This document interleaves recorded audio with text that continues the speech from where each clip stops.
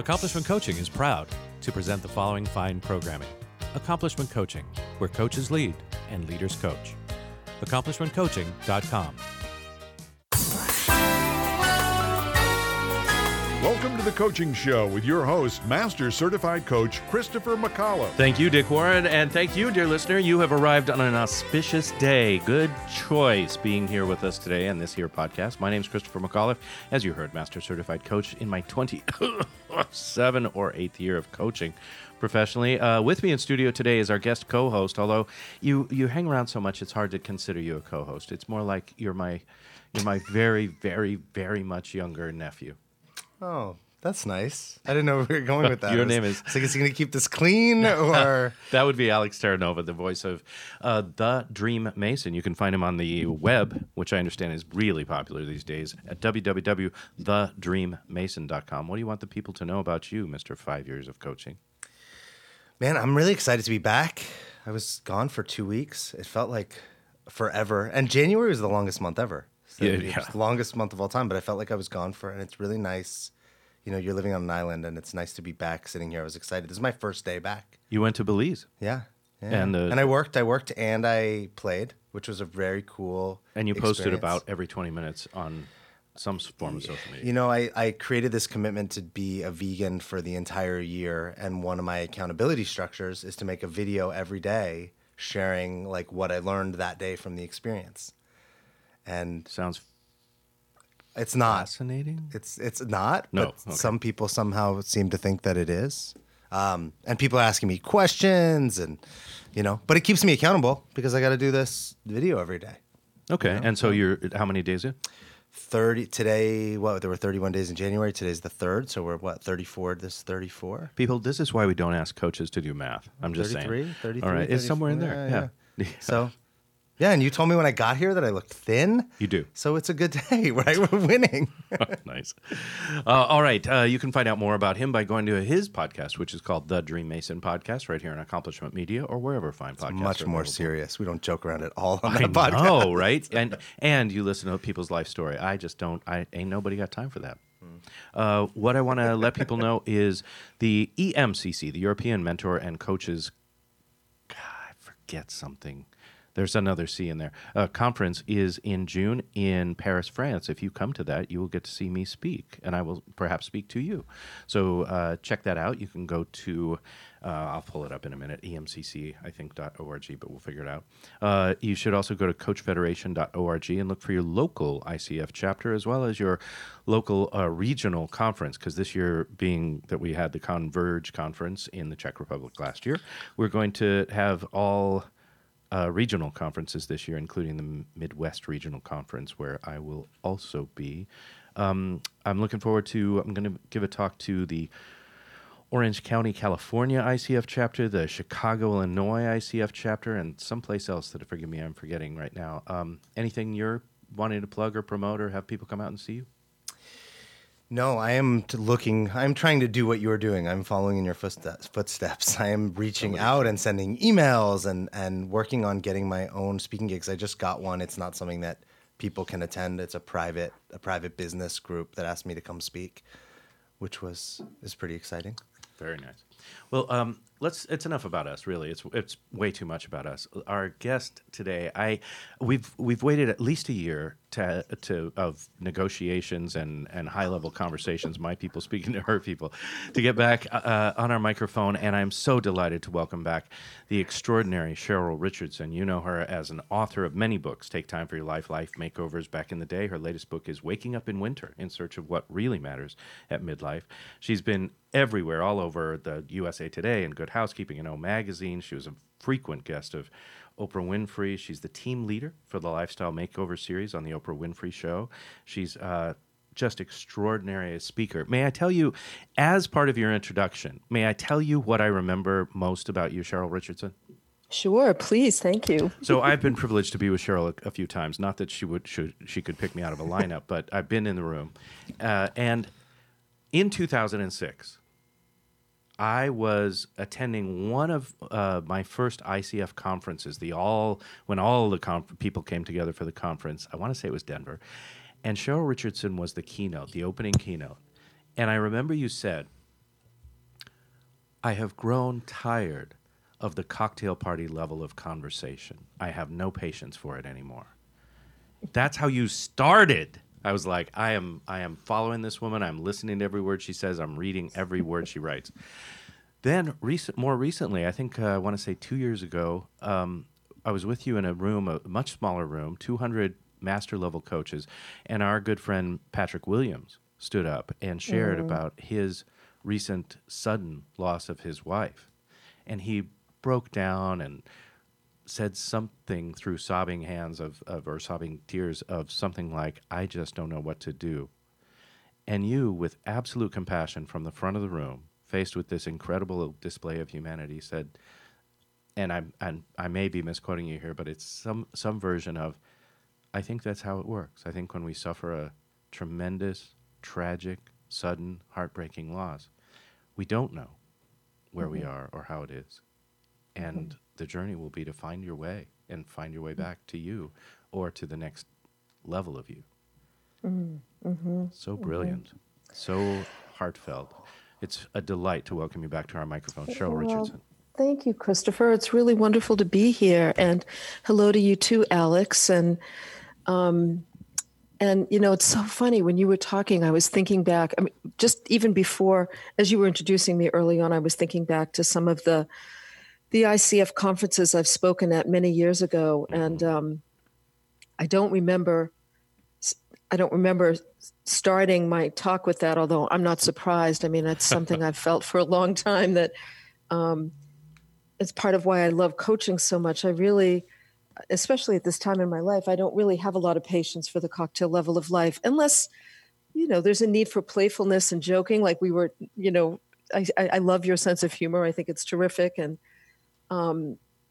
but for the most part, I'm interested in deeper, more important conversations. And I think that's what coaching is, right? At its highest level, it is making a safe place for people to tell the truth about what's going on in their lives. And that beautiful experience with Patrick Williams, which, I will remember forever. In that moment, it was one human being connecting to another human being. It wasn't a coach. It wasn't a speaker connecting to another coach in the audience. It was a human being who knew what loss feels like, but not his loss. And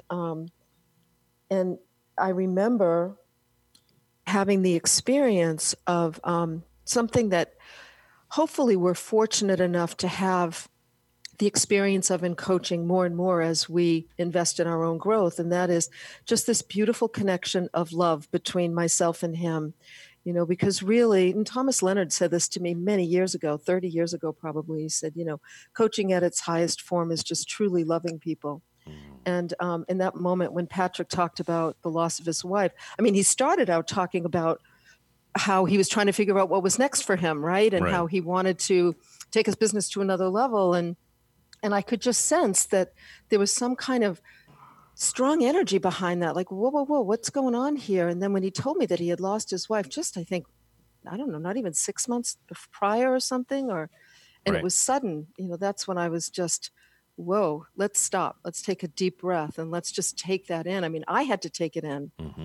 And then, my goal, my intention in that moment as a coach is to just be really, really present for him, present in that moment, to create that safe space for him to be present with his own grief, which he was desperately trying to avoid.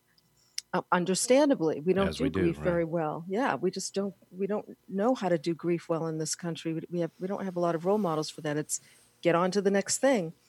But if you can really hold somebody in that space and allow them to be there and encourage them to stay there, what happens is exactly what you said. We end up connecting with a more authentic version of who we are. I mean, a more authentic us, and we connect more deeply with who we are on a soul level. And then we start to make choices and decisions from that place. And that's a really cool thing to do. It was beautiful. It was an amazing master level demonstration of coaching. Yes, Alex. You just shared, we don't have the role models for how to deal and handle grief. what would be the role? Like, how do we look for that? You know, people listening, we live in a world right now that I think people grieving a lot of things all the time. Yeah. So not knowing how to do that, not having the, you know, the training, not getting it in our childhood or whatever. How do we learn it? Mm-hmm. Well, first, like anything, awareness is a huge step in the right direction, right? Just noticing what happens when you slow down long enough to feel your life. I mean, most people nowadays live from the neck up. We're running on adrenaline. I've been saying this for years, by the way, so nothing has changed, just except that adrenaline is really amped up. It's a chronic state for most people. And when we're in a state of fight or flight, which our news media encourages every single day, then we're fight, flight, or freeze, by the way, we're constantly living from the neck up. So we're not connected to how we feel. And really the first step is taking some time to just slow down and really connect with how we feel. My experience with people when I'm doing, I mean, I don't do any formal coaching, you know, I don't have a practice anymore, but when I'm working with people in a workshop setting or a retreat setting, my experience is that if you can get people to slow down long enough, the first emotion they get connected to is sadness. And there's that sense of grief for the life that they're not living, or the life that they miss, or the experiences that they miss, the people that they miss. And so I think that there's that practice of coming home to oneself and being more connected. And then on a practical level, there are some wonderful books about grief and loss. I remember years ago when I lost somebody close to me, there was a little book called How to Survive the Loss of a Love. Mm-hmm. And it was beautiful and heartbreaking and so helpful to me. And 2.5 years ago, when I lost my little cat suddenly, who was like a little child to me, I was devastated. And somebody recommended this beautiful book called The Wild Edge of Sorrow, which is a gorgeous title. The Wild Edge of Sorrow. And the gentleman who wrote that book, I apologize, I don't have his name off the top of my head, but you can find it on Amazon, clearly had a lot of experience leading people through the grief process. And I think as coaches, it's so important.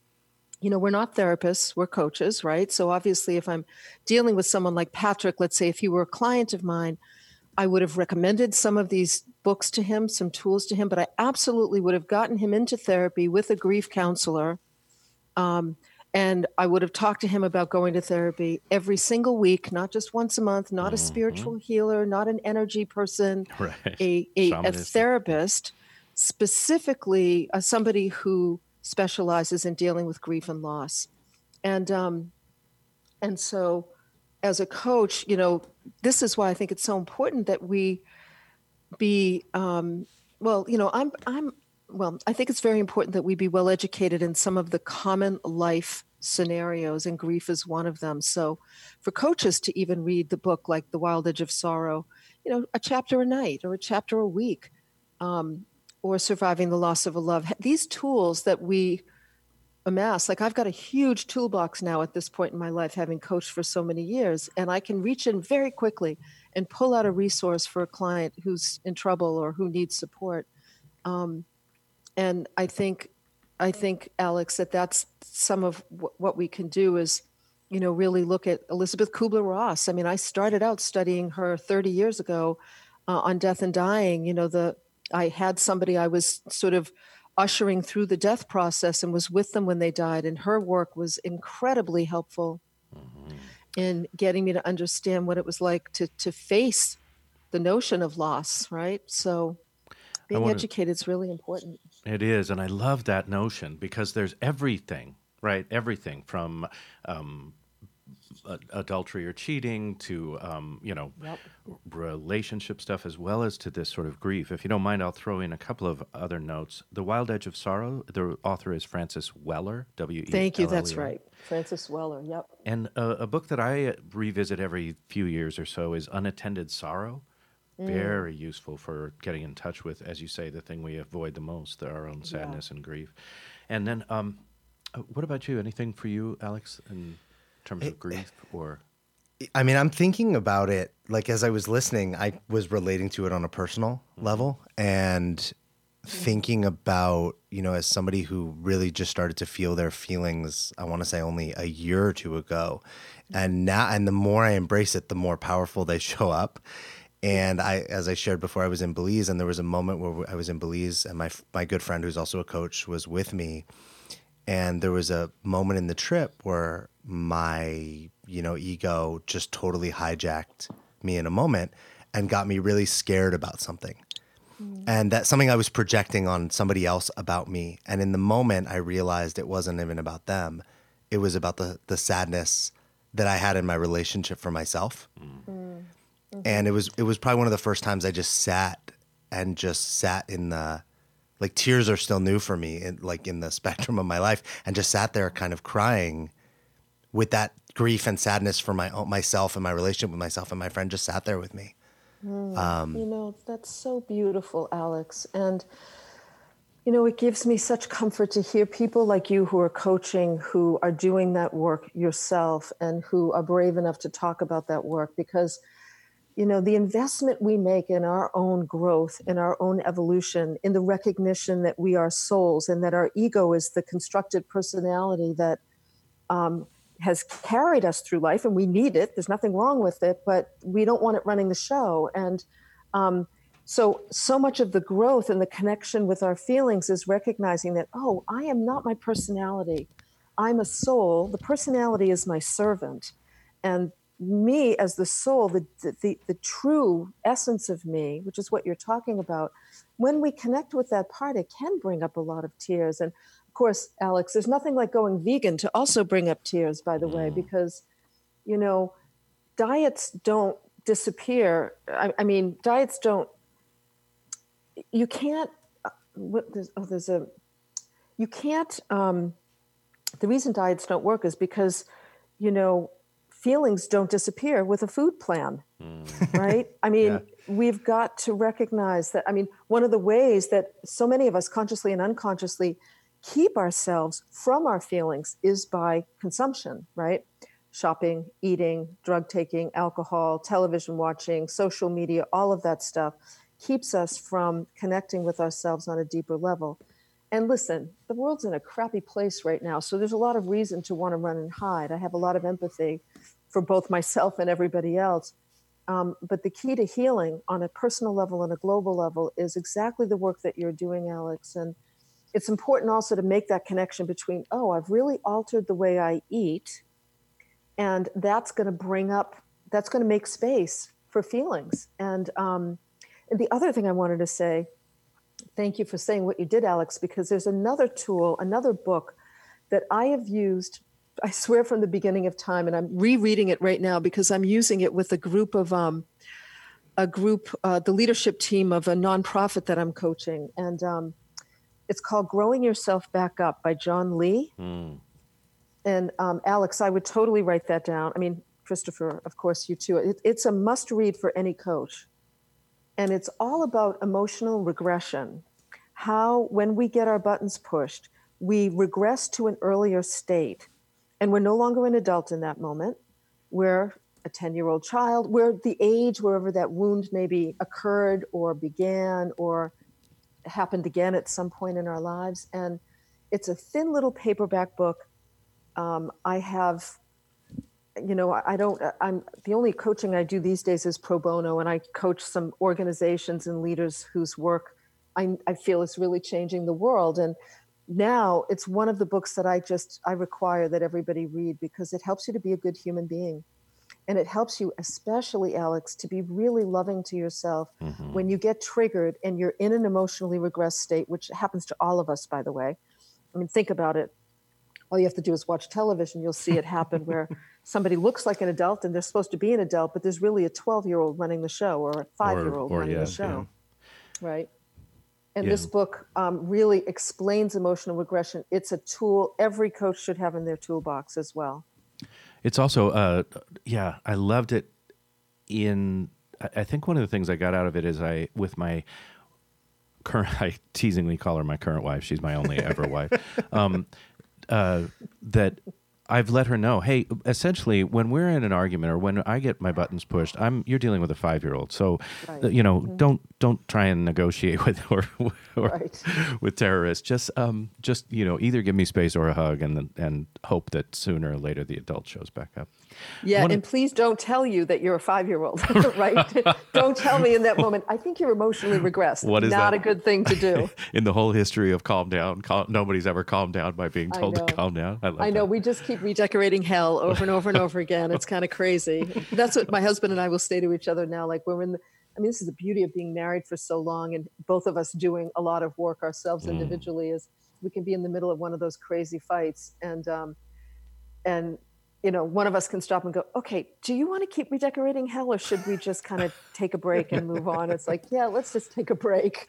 Oh my God, we So- just found out that Cheryl Richardson fights with her spouse. I love this. Oh my gosh, of course. You need to come take time on. for your life. You should maybe get a life makeover. I'm just kidding. I'm teasing. You know what? Every single book, I mean, people who follow me know, I Right. write about what I'm learning in the moment. I mean, when you look at Waking Up in Winter, that is a whole example of, which, Christopher, that will be a book that, someone like yourself who's been around for a long time, it's an example of me sort of spilling my guts on the page and saying, this is what happens when you enter midlife and you've had a big career, and but you're looking for something deeper, and you're really scared about it, and you have no idea where you're going, and you're clueless, even though you've helped people to get clues. And I've just been teaching from my own experience from the very, very beginning. I am so grateful to you for that as well. The reason that I'm remembering your 2006 intros, to that talk is because it resonated so deeply. And the same is true, I believe, every time I've seen you speak and every time I've read your words. I want to talk about that a little bit, though, because a lot of us have a different hair color than we were born with, and we've gotten to the point where, specifically you, but I've privileged to talk to a lot of coaches and creators that are in the same place. You've got a sizable body of work behind you. And I'd love for you to speak and share with us not only some of the challenges of that, like people, like I just teasingly did, sort of bringing up the stuff that you were famous for in another decade, as we say, but also what's it like when you're considering what's next? Isn't there additional weight, or, oh my gosh, what if I'm really bad at the next thing? Yeah, no, I mean, it's a very good question. I knew about, so let's see, Waking Up in Winter came out about a year ago, and but I had been working on it for 2 years prior to that. It's a memoir in journal form, and I've been editing an old journal that was truly a journal. And I knew back then that that I was changing, and that my work was going to be changing, that my presence in the world was going to be changing. I guess that's the better way to say it, because it wasn't just my work. It felt like it was everything. And I remember, it was really a scary thought, Christopher, because, listen, I lived a life that many people would love to have, including me when I started, right? Writing books and speaking to thousands of people and being on television. And it was a big life, and it was a big public life. And but I knew that things had to change. I've always been, first and foremost, I value learning, and I've been a lifelong learner, and I'm committed to growth and evolution. It's like I can't just sit still from a learning standpoint. And I remember I was sitting in my office with a friend of mine who's a veterinarian, and I was saying to him, I'm starting to kind of get this sense that I'm going to be moving on from some of these big keynote speeches and,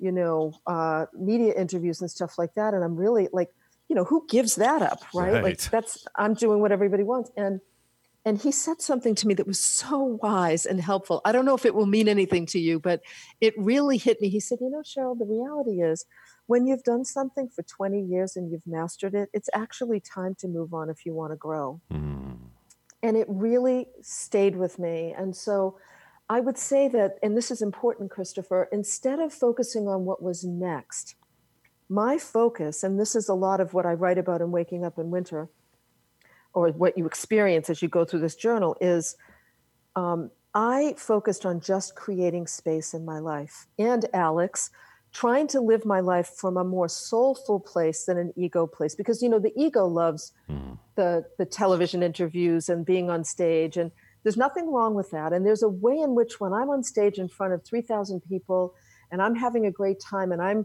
teaching and I'm telling stories, there are times where I feel like a direct connection to the divine, and it's beautiful and I love it. And I miss that, but I've had to find it in other ways. And I still do it every now and then, but nowhere near as much. And I really wanted to focus on Cheryl as a soul running her life instead of Cheryl as a personality and as a writer and a teacher running her life. And so that's what was next for me, was just making space and sitting with the discomfort of not knowing what's next, which is really hard. And I'm here to tell you that the longer you can sit with not knowing and just focus on creating space, the better what's next is. I have no doubt about that. I mean, I've seen it in my client's life, but I've seen it in my own life now from a very different perspective as a midlife woman. And so it's funny. I'm about to launch a new website finally after 15 years. I mean, it's so ridiculously overdue, long overdue. And what I did when I started to revamp the website, instead of, the designer said to me, "So who do you want to attract? And, what are you trying to promote?" I said, I'm not trying to promote anything. And I'm not trying to attract anything. I just want people to know, here's who I am at this time in my life. And here's the things that I'm working on that are important to me.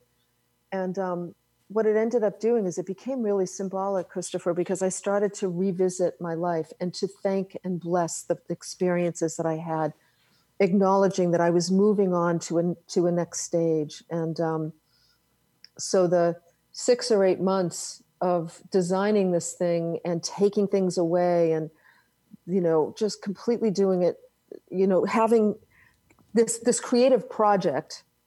I just wrote a blog about it this week. This creative project became symbolic for how I was editing my life. And I think that that's some of what we do. You've been coaching a long time, Christopher. And so as you grow and evolve, the questions to be asking yourself are, what no longer serves me? What no longer gives me energy? Who no longer gives me energy? Am I working with ideal clients? Because those are the clients you're going to do your best coaching with. Who can I share my legacy with, as you're doing with Alex so beautifully? How can I spend more and more of my time focused on what really matters? And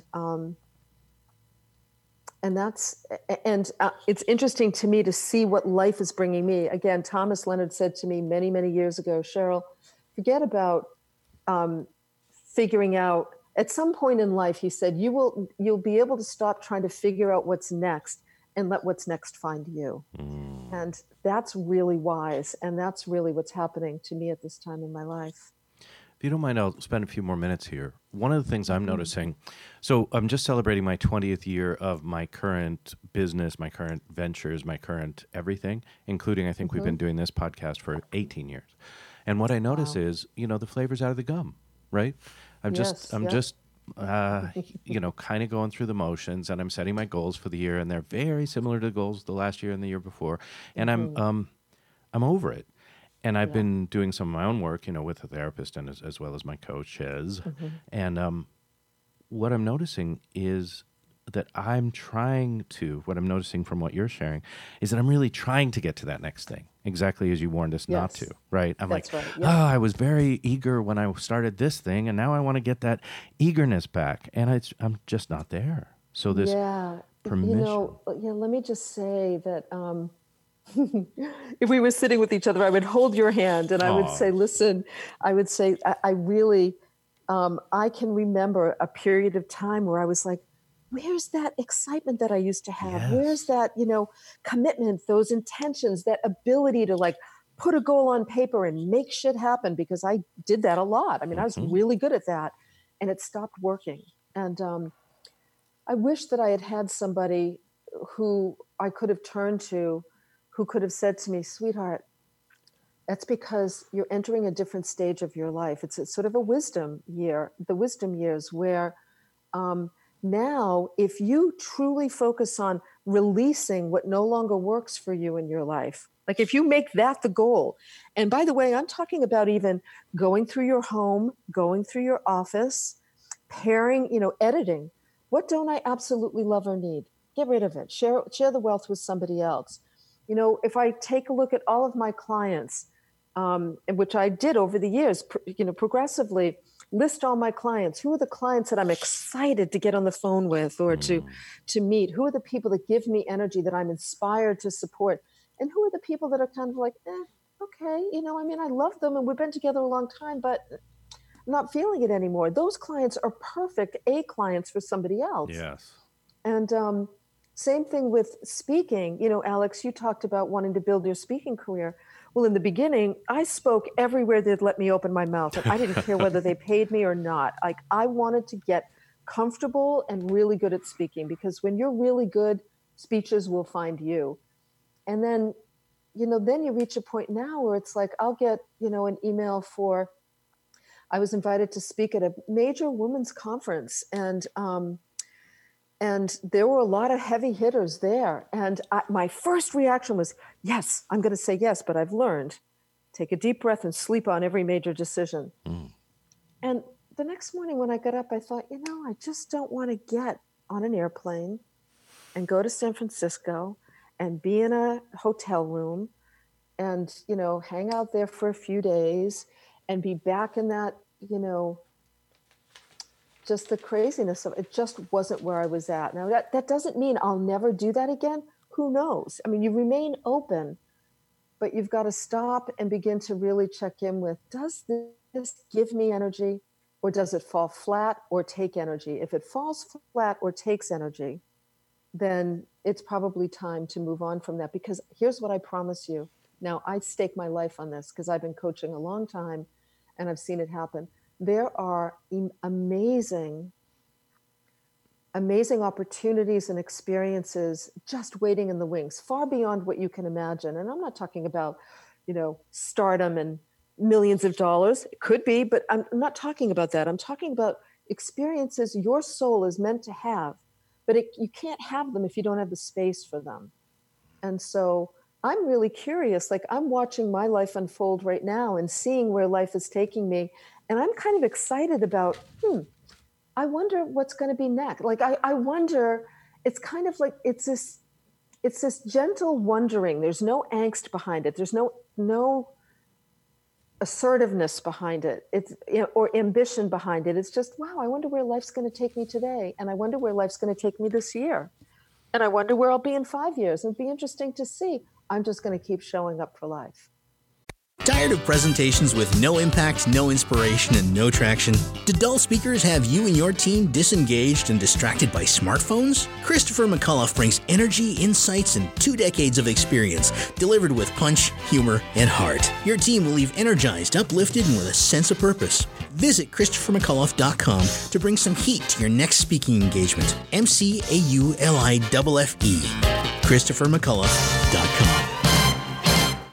Are you seeking to change your career to something that is both fulfilling and challenging? Do you want to help people reach their full potential and strive to achieve their dreams? Would you like to inspire those around you and help create a better world? If you're serious about a career change or just want to explore the craft of personal coaching, contact Accomplishment Coaching. With locations across the country in Washington, D.C., Seattle, Chicago, New York City, and San Diego, Accomplishment Coaching is the leading institution in personal coaching. Our staff carefully monitors the entire program live during the training process and have met the strict standards of ICF International to achieve accreditation. Through a focus on quality instruction rather than endless modules of training, Accomplishment Coaching will guide you from your very first step all the way to becoming one of the finest coaches in the world. Visit AccomplishmentCoaching.com to learn more. Accomplishment Coaching, where coaches lead and leaders coach.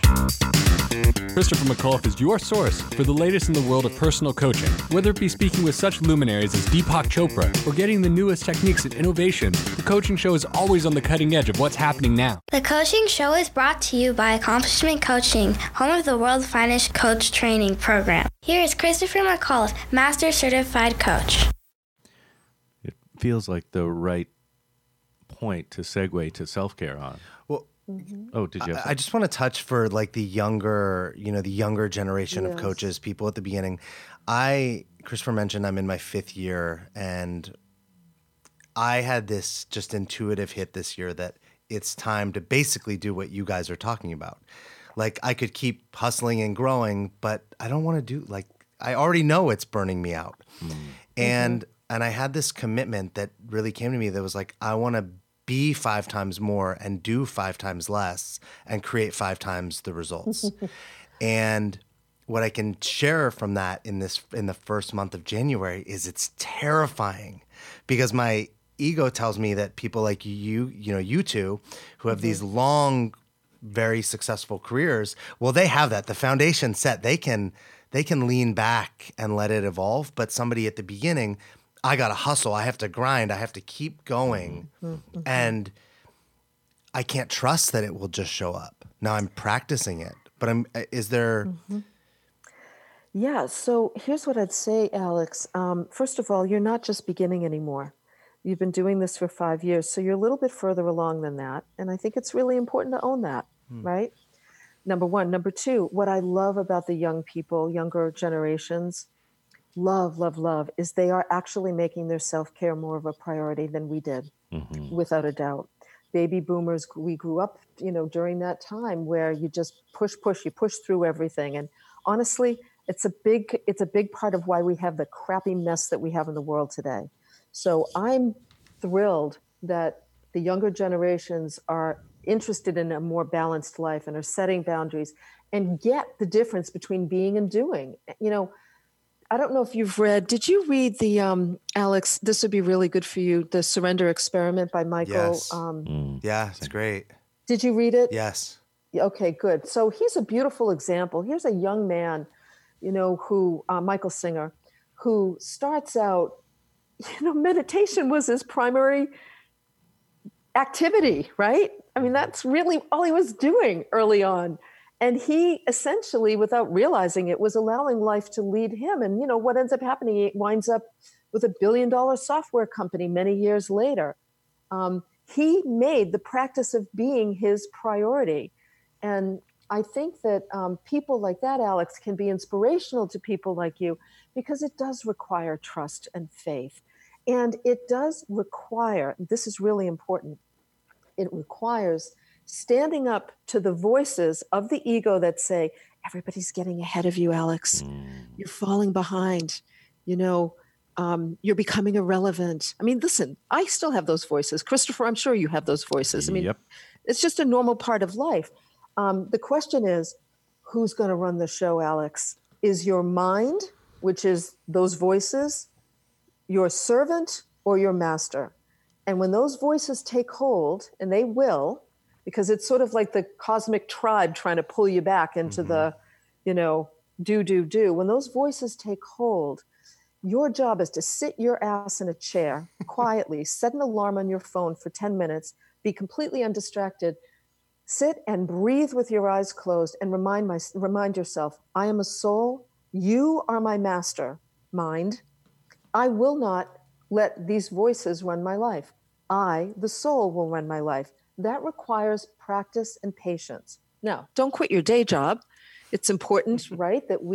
I am not suggesting you sit in the middle of the room somewhere like cross-legged, affirming that abundance falls from the sky and not do anything. That's just stupid. So you want to keep your practice going and, do the basic things you need to do to build your practice. But make the practice of presence a daily practice, minimum of 10 minutes. I love apps like Calm and Insight Timer. But ultimately, you want to be able to be quiet with yourself. And when your mind says, oh, I think I forgot to shut the stove off, we should go check. Or, oh, damn, I forgot to respond to that email and I've got to get back to that person. Or, I think I have to go to the bathroom. Like, whatever your mind says, you literally say to yourself, no. You're my servant. We're not getting up until the alarm goes off, period. And you make yourself stay there. And I promise you, you will see amazing things happen in your life as a result of doing that. My friend Joe Dispenza says this all the time. He's the first time I heard somebody say, when your butt's in that chair, you tell that crazy mind, that ego, we're not going anywhere. Like, we're staying right here. And I've spent time with Joe, and he's one of the funnest, most successful, hysterical people I know. And his business is doing pretty well, Alex. And this has been a priority for him for a very long time. It took a very serious bike accident for him to get the message early on. And he's, fortunate that he did. So sorry, that's a very long-winded answer, but can you tell I have some energy around this? A little bit. Yeah. No, that was very helpful. I often use books. So sometimes I'll use The Course in Miracles or Return to Love as a way to, for some reason, just even if I read 5 pages in either one of those books, it settles that anxiety, the worry, the ego will settle right down. And I would add to that just 10 minutes a day. Yeah. Because, for most of us, we are not good company for ourselves. We're anxious making company. We're frightful. We scare ourselves with our thoughts. And we've got part of building a relationship with yourself is learning to be in the presence of yourself, making sure that your soul is running the show, making sure the adult you is running the show. Louise Hay said to me many years ago, "Sweetheart, you will be with you longer than anyone else on the planet. Why not make it a good relationship?" Which I love that. It's so simple and so true. So we've got to be able to be with ourselves in the silence, reminding ourselves over and over again, I'm the soul and I've got my own back, essentially is what you're saying. So good. Let's talk a little bit more about self-care. I know that you've got a retreat coming up in April, Self-Care by the Sea, in York, Maine. What a beautiful place to be. If you could say something to several thousand coaches, what would you have us take on or know about self-care beyond what you've already pointed to? Well, first of all, your self-care is a primary part of your training as a good coach. First and foremost. I'm very grateful that when I first started training back in the early 90s with Thomas, and there were about probably 10 or 12 of us training at the time together, and we were usually on the phone with each other once a week, supporting each other. And I remember I had to make my extreme self-care the priority of my first year of training. And boy, Alex, did I have those voices, so-and-so's getting ahead of me, so-and-so made so much money, and I'm just like making a little bit of money, and the self-care stuff is ridiculous. Like, I'm wasting my time. I'm not building my business as aggressively as I could. And Thomas really held my feet to the fire, and boy, was he right. And so making your own self-care. So what does that mean? It means if we go back to, there's a test in Take Time for Your Life that I created based on Coach U's early version of the Clean Sweep test. And basically it means looking at the state of your environment, right? Where you live and where you work. Is it neat, organized, beautiful? The state of your body, how's your health, and what are you doing to improve it? The state of your finances, really important, because we don't have choices if we're not taking good care of our money. And I am so grateful. Like, I thank Thomas all the time for the fact that he really pushed this whole notion of taking good care of your finances, because now, here I am later in life, and I essentially coach for free. And I'm grateful to be able to say, I'm grateful to be able to choose who I work with and to be able to say to them when they say, well, what's this going to cost me? It's not going to cost you anything. I'm doing this because I love doing it. And, if it's the right fit, it's going to bring me happiness. And I've taken care of myself in such a way that I'm able to do that. And I would want that for everybody, to be able to reach a point in your life where you stop doing things for money. You do them because you really love them. But you can't do that if you don't take care of your financial health. I emphasize that a lot to coaches because when I'm teaching, I see way too many people who have not taken care of their financial health, and they're in their 50s or 60s with very little retirement. That's a scary place to be. So that's why I do these retreats twice a year in this beautiful seaside inn, and I decided this year, Christopher, this is part of my own evolution, by the way. I had been doing self-care by the sea, and people had been coming. We've been dealing with all different aspects of their lives, and where were the boundaries they needed to set, the places where they needed to own their voice, and whatever the challenges might be. And this time I decided, I really want to move to, I love business. I started out as a business coach, and I have a financial background. And I made a decision that for me, what was interesting to me right now was helping people to take charge of their lives by taking whatever work they were doing, whether they were a coach or an artist or they developed a product, whatever it might be, but bringing them into a setting where 50 of us will get together and really look at how do you take care of yourself and make money and take good care of that money doing something that you really love. And the only requirement was that people had to come with an existing passion. It's not about coming to find what it is you want to do. You've got to know what it is. You need to either already be doing it or know what it is, so that we can look at the influence of self-care. And for a coach, it means taking a look at all of these different areas and investing in those areas very specifically as part of your training, because that's what's going to really serve your clients. And you're going to coach them from a different place as you get these things handled. Like Alex, I promise you, as you are experiencing what it's like to be vegan for the year, that's a huge commitment for the year, by the way. Your experiences in coaching clients related to health will change because of that. Not that you're going to try and convert people into becoming vegans, but you will naturally become more aware of how food choices influence your body, your mood, your health, your energy, and that will play a role in how you coach. Can you see how that could happen? Yeah, absolutely. I think it actually, the thing that somebody told me that I was like, didn't believe was even the intuitiveness of shifting I was putting so many things that had chemicals or toxins or even fear, right? The animals being killed, they're not happy and smiling when it's happening, and that goes right into their bodies, their meat. And none of this has been about advocating any sort of lifestyle. It's been an experiment for me. And yes. But yeah, what I've noticed besides the health and the feelings is every single day I'm learning a new lesson about me, simply because of this silly experiment. Okay, it's not a silly experiment. Please don't minimize that. It's a very powerful experiment. And, thank you. And I really honor you for that, for deciding that you wanted to try something. First of all, you wanted to make a commitment. You wanted to hold yourself accountable. I mean, think about what you're learning as a coach just with that.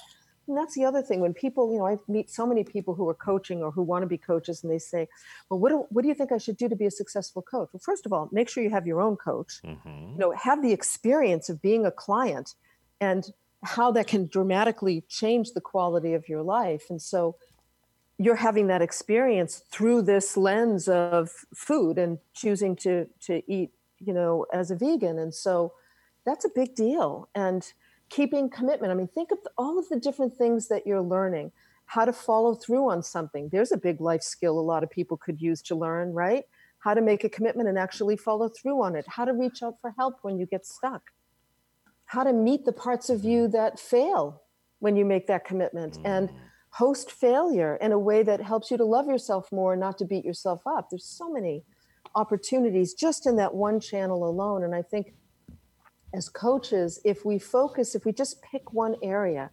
So I always like to say, if you're a coach listening and you're wondering, where do I really need to practice self-care? Well, first thing, you can make it easy or you can make it challenging. Make it easy and just, pick something. Nothing wrong with that. Okay, I need more time to myself. So let me look at my calendar and see where I can kind of eliminate some things. Let me make it a little more challenging. What's the one area of my life that I know I need to get a handle on that I keep avoiding? And then find somebody to support you and take that on. So, you know what? I have a lot of credit card debt and I keep using my credit cards even though I can't afford to pay them off. And I don't have any money saved and I'm scared out of my mind about finances. So I just kind of keep pushing it aside and I don't really want to deal with it. That's the thing I'm going to take on. And when you take on something like that, your whole life changes. Your whole life changes.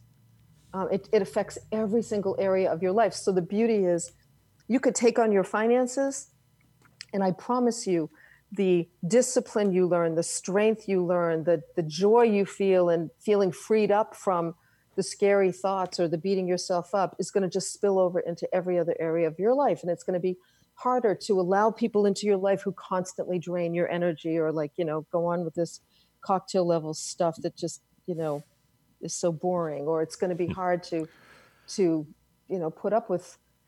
It's going to be hard to put up with stuff as you raise your standards in life. So powerful. Everything that you say is just writing it down over and over. Like, yes, this is so important. I would be remiss and I would regret if I didn't ask you a few things.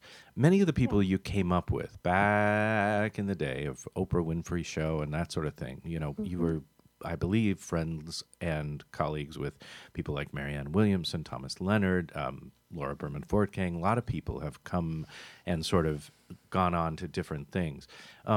Is there anything that, when you see something like Marianne Williamson running for president, is there anything that you want to say about that, or your sort of class, if you will, of early coaches and life-changing spiritual leadership?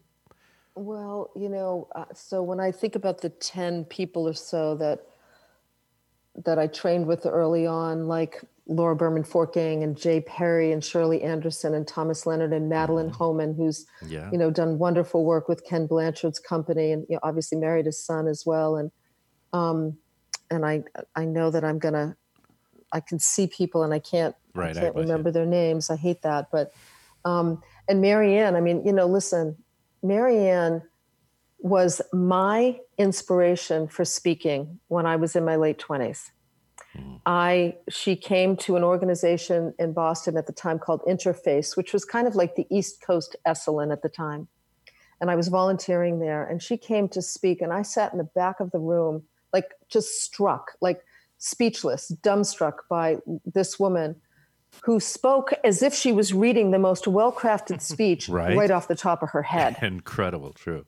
It's really, she's an incredibly gifted, passionate speaker. And she would come to Interface and I would always go to hear her speak, and I would just be blown away by what she did. And I'd listen to her audio cassettes that she used to produce out of California, when she, I think, was in LA.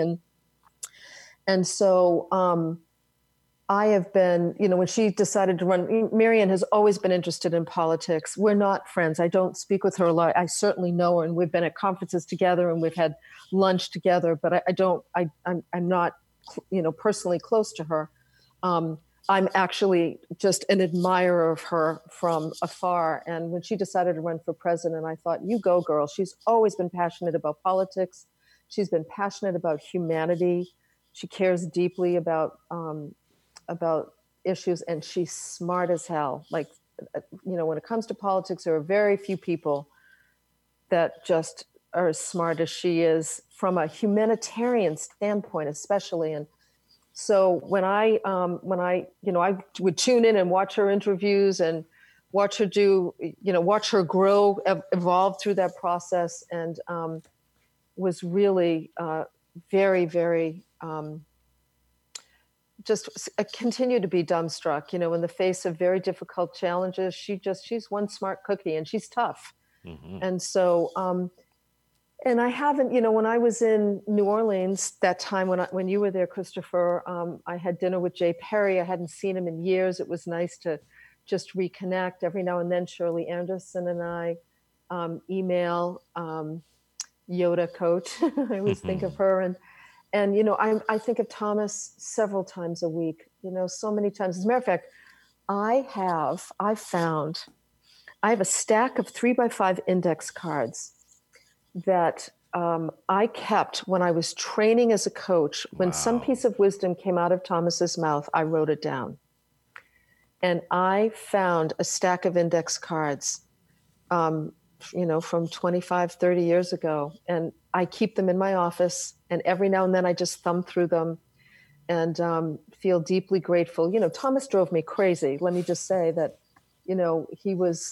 he was not an easy person to be in relationship with, and I adored him. And, We had a very special connection, and I learned a tremendous amount from him that I till this day use. Till this day, I'll hear his words come out of my mouth. Probably one of the most powerful things, when I was cleaning out my office, I got rid of all, I just threw away all of my coach training stuff. I was done. This was a few years ago. And I had one email that I kept, and it was an email Thomas wrote much towards the end of our relationship with one another about the future of coaching will be, we will be energy coaching. We won't even have to speak a word.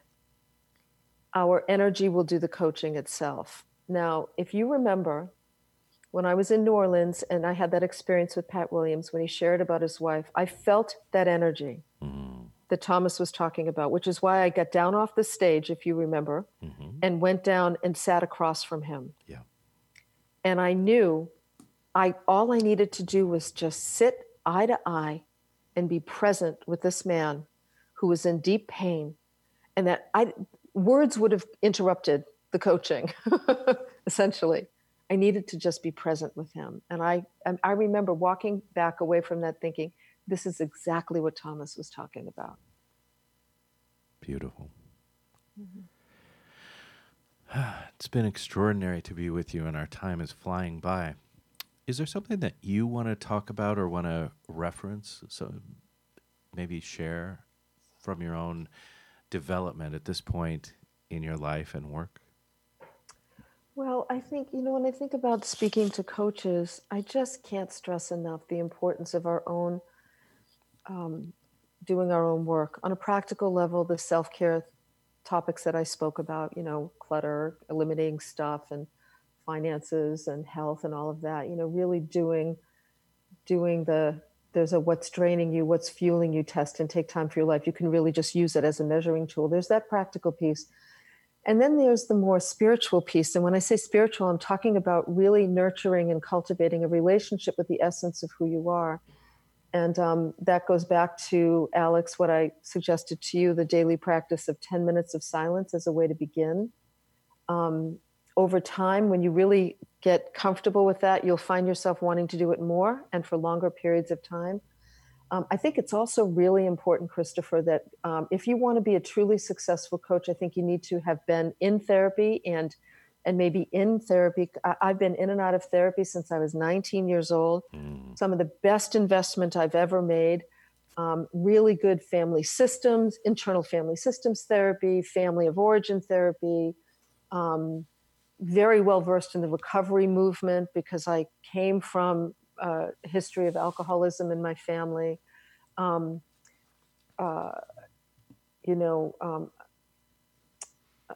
EMDR, tapping therapies, which are not, EMDR is really good for trauma. Tapping is really good for trauma, but also just basic good family of origin.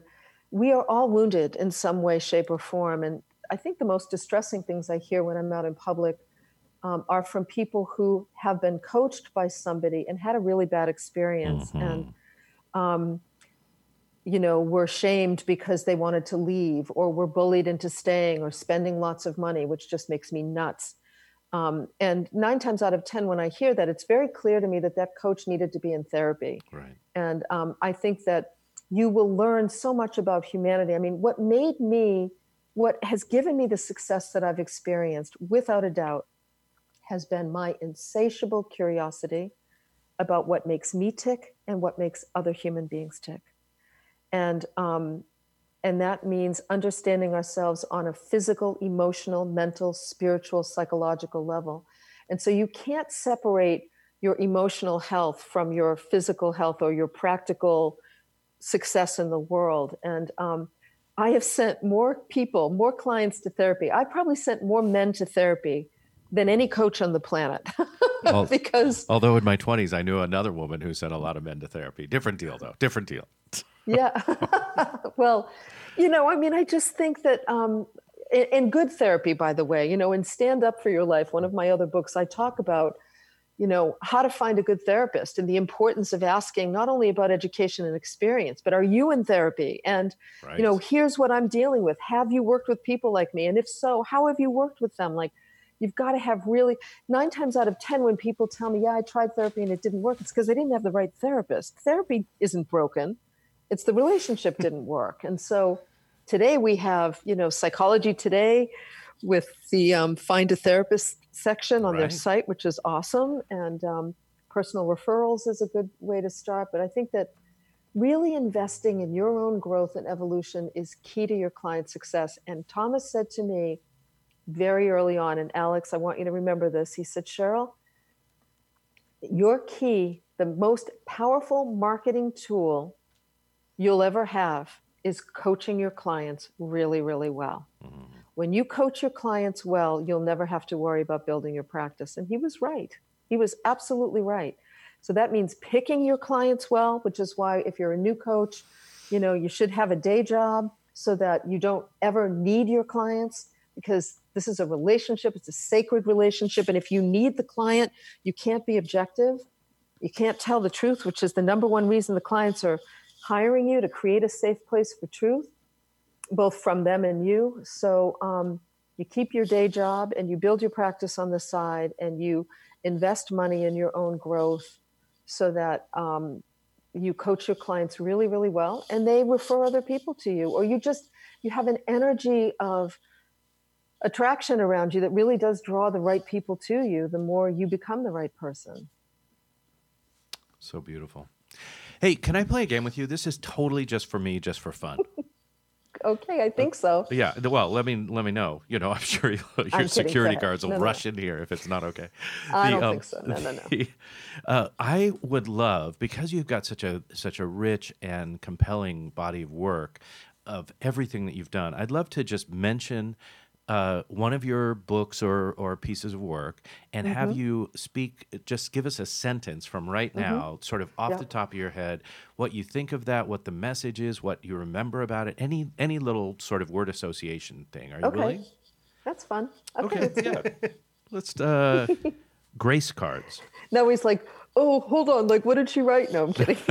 No, I've got it. Grace cards. Yeah. Oh, gosh. The joy of putting beautiful images to words. Life makeovers. Life makeovers. Challenging my fear that if it was already published online, people wouldn't want to read it. Because that book is, I was really a pioneer early on in writing a weekly blog when 5 people were reading my blogs. And that's a compilation of 52 weeks of blogs, and I had to overcome my fear that, I already published it, nobody would want to read it, and that book's probably sold 400,000 copies. Wow. Amazing. Waking up in winter. Scary as hell, because it was vulnerable, and I wrote about questioning everything, and my work, my marriage, and writing that I'm really, really proud of. Work with Louise Hay. You can create an exceptional life. Like Tuesdays with Morrie, but she wasn't dying, and and fun. She was a riot, and such a blessing. Here was a woman I looked up to for years, and suddenly we were traveling the world together, and I got to capture her wisdom, her very simple and powerful wisdom, in my body and in a book. Unmistakable touch of grace. We are never alone, and that when we're brave enough to truly connect, make a relationship with our soul a priority, the most extraordinary things will happen. And that book is evidence of it, not only in my life, but in the lives of people that I've worked with as well. This is fun. It is fun. Art of extreme self-care. Teaching myself a lesson. When I first set out to write that book, my husband was really sick. We were building our dream home. I was traveling and I had a book deadline. And my best friend at the time said to me, you are out of integrity writing about extreme self-care when your life is in such a state of disrepair. Stop it.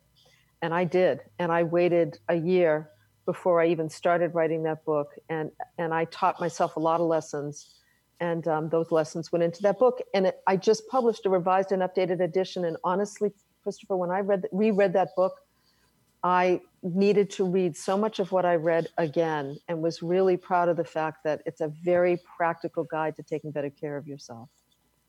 How great would that be to reread your, I'm asking Alex, to reread your own book because you need it. Amazing. It's true. It's true, man. Stand Up for Your Life.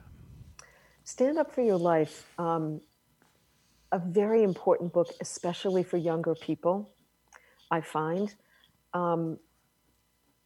That book, I want to say like underrated. Like it came out after the two big blockbuster bestsellers, Take Time and Life Makeovers, and it got lost a little bit, and it shouldn't have, because that book is, it's really about developing courage and confidence and character. And I'm happy to say that I get emails from people in their 20s and early 30s who are really impacted by that. And I'm really glad about that. Beautiful. Last one, and I'm going to make this our last word together so we can keep you out on time. Take time for your life.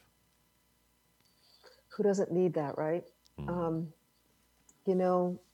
gift that started it all. It's like my first baby. And when I think of that book, I think I can still remember Oprah Winfrey saying, when she had the paperback version with the crappy cover, "Hey, everybody, pick up this book and buy this book. Rip off the cover, but buy this book." And feeling so grateful in the front row because I hated the cover, but I wasn't a big enough writer to be listened to. And she changed that day. Beautiful. Cheryl, you've done so much for us individually, for so many individual humans. You've done so much for us as a industry. Coaches are better because of you. I want to thank you so much for all of your work, and thank you for being with us today. Thank you, Christopher, and thank you, Alex. Really, it's been a wonderful conversation. It's not been cocktail level, I'll tell you that, my friends. It's been really great, and I appreciate you inviting me here. Thank you so much. Thanks for the personal touches throughout the whole conversation.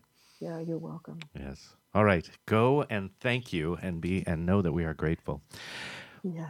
Well, that's another edition of The Coaching Show, my dear listener. Thank you so much for being with us. We will be back with you next week, as every week, with people out on the cutting edge of coaching, pioneers in coaching, and extraordinary life-changing humans like Cheryl Richardson. Thank you so much for listening, and we'll talk to you next week.